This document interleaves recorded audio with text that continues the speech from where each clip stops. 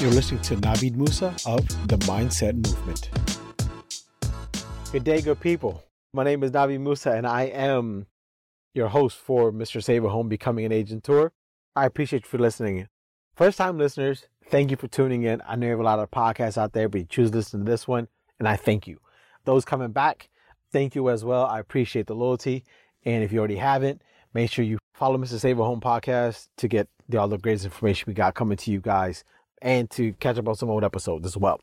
So I shouldn't laugh so much at today's episode, but it is what it is. And I try to teach the topics of my experiences through the story of a real life story, not a made up story, not someone else's story that I'm making mine, a legit actual story. And I'm prefacing this because sometimes you're like, man, you're lying. You're straight lying. I'm not lying at all. You just couldn't script some of this stuff straight up. So here we go. It was a few years ago, and there was a foreclosed home that I had gotten to do for a bank, and they said, hey, go check it out. So the process is, guys, I'm going to just do a brief overview, is when you get an assignment from a bank, right? They say, hey, Navid, property so-and-so, we just got it back at auction.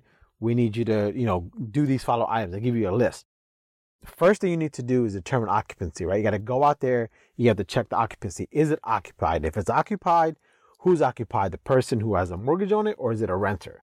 If it's vacant, great. Here's a list of things to do. So I go ahead and I go determine occupancy, and I go, and every week I'm going, leaving letters, and I know someone is there. They're not, I knock on the door, they're not answering, but the letters that I'm leaving, Post-its, are being removed.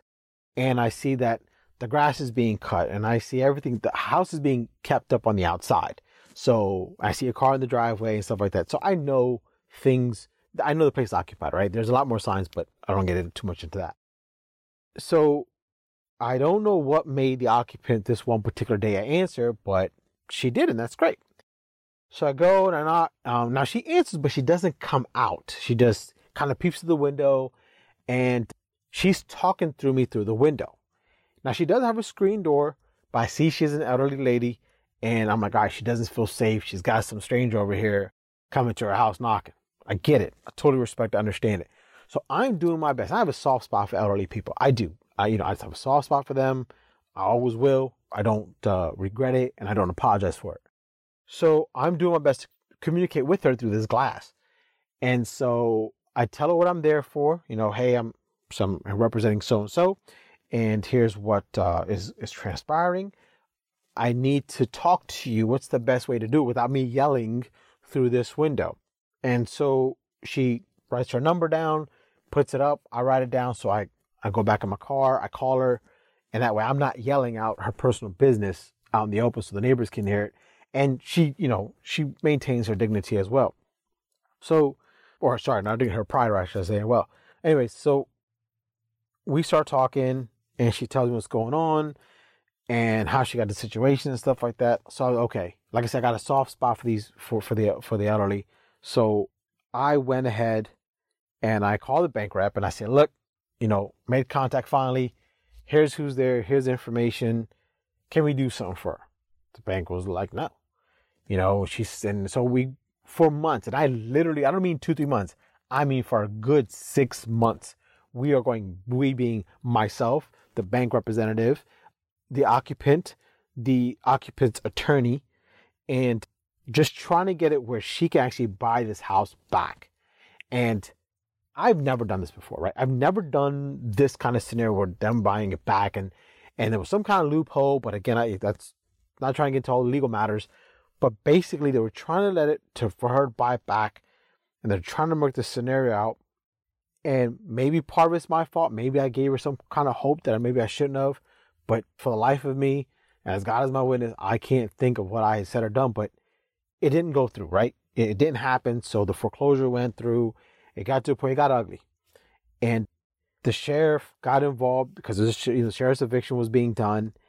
And she was just being, she went from this sweet, old, nice lady, right? That I'm trying everything in my power to bend over backwards to get her to keep this home because of what it meant to her, to being this belligerent, and I shouldn't laugh, but she just went from, as my kids say, she went from 0 to 100 real quick, right? And I'm like, what is happening? Because she just went off. She's popping off on the sheriff. She's popping off on me. She's popping off on the deputies. She's popping off on the bank hired movers that were there. I mean, she's popping off on everyone. It just, pointing fingers and cursing and stuff like that and blah, blah. And then, to be honest, some of it just, I like blacked out. Like, because it was just like, I was like, what the hell is going on here? And so at the end of it, mind you, like I said, I tried, guys, the listeners, please understand, when I tell you I tried everything to make sure this lady could stay in this home. It just didn't work out.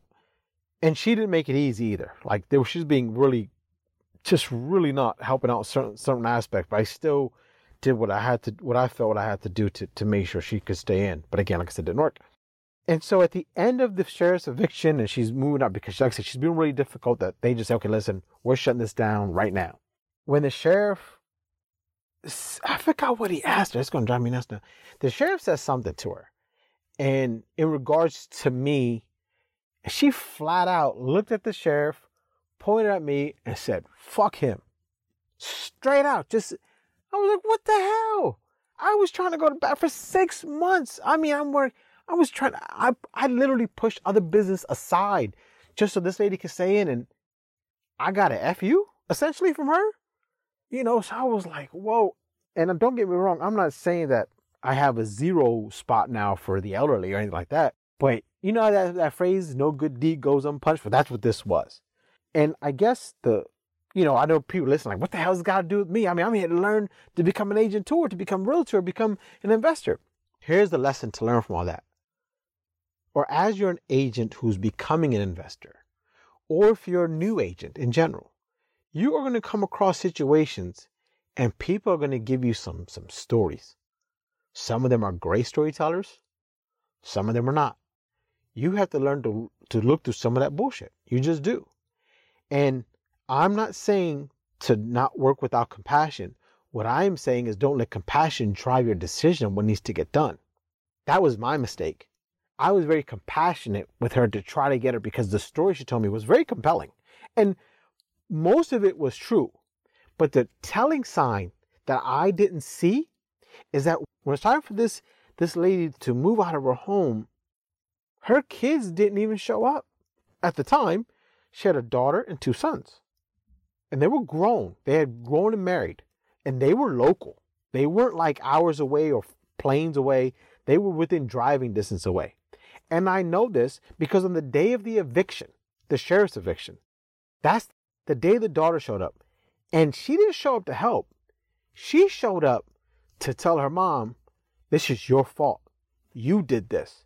We told you. You needed to leave. You refused to listen to us. And they got into an ugly family thing right there and then. But that's the component I didn't know. And that's what I'm stressing to you guys is when you come across, when you're a real estate agent and you're getting to the world of investing and you start buying these homes from people, they're going to tell you some stories. Don't let the compassion within you, God bless you for having it, but don't let that make the deciding factor of what you want to do with it. I'm not saying to throw it out the door. Just don't make it your driving decision of what it is you want to do.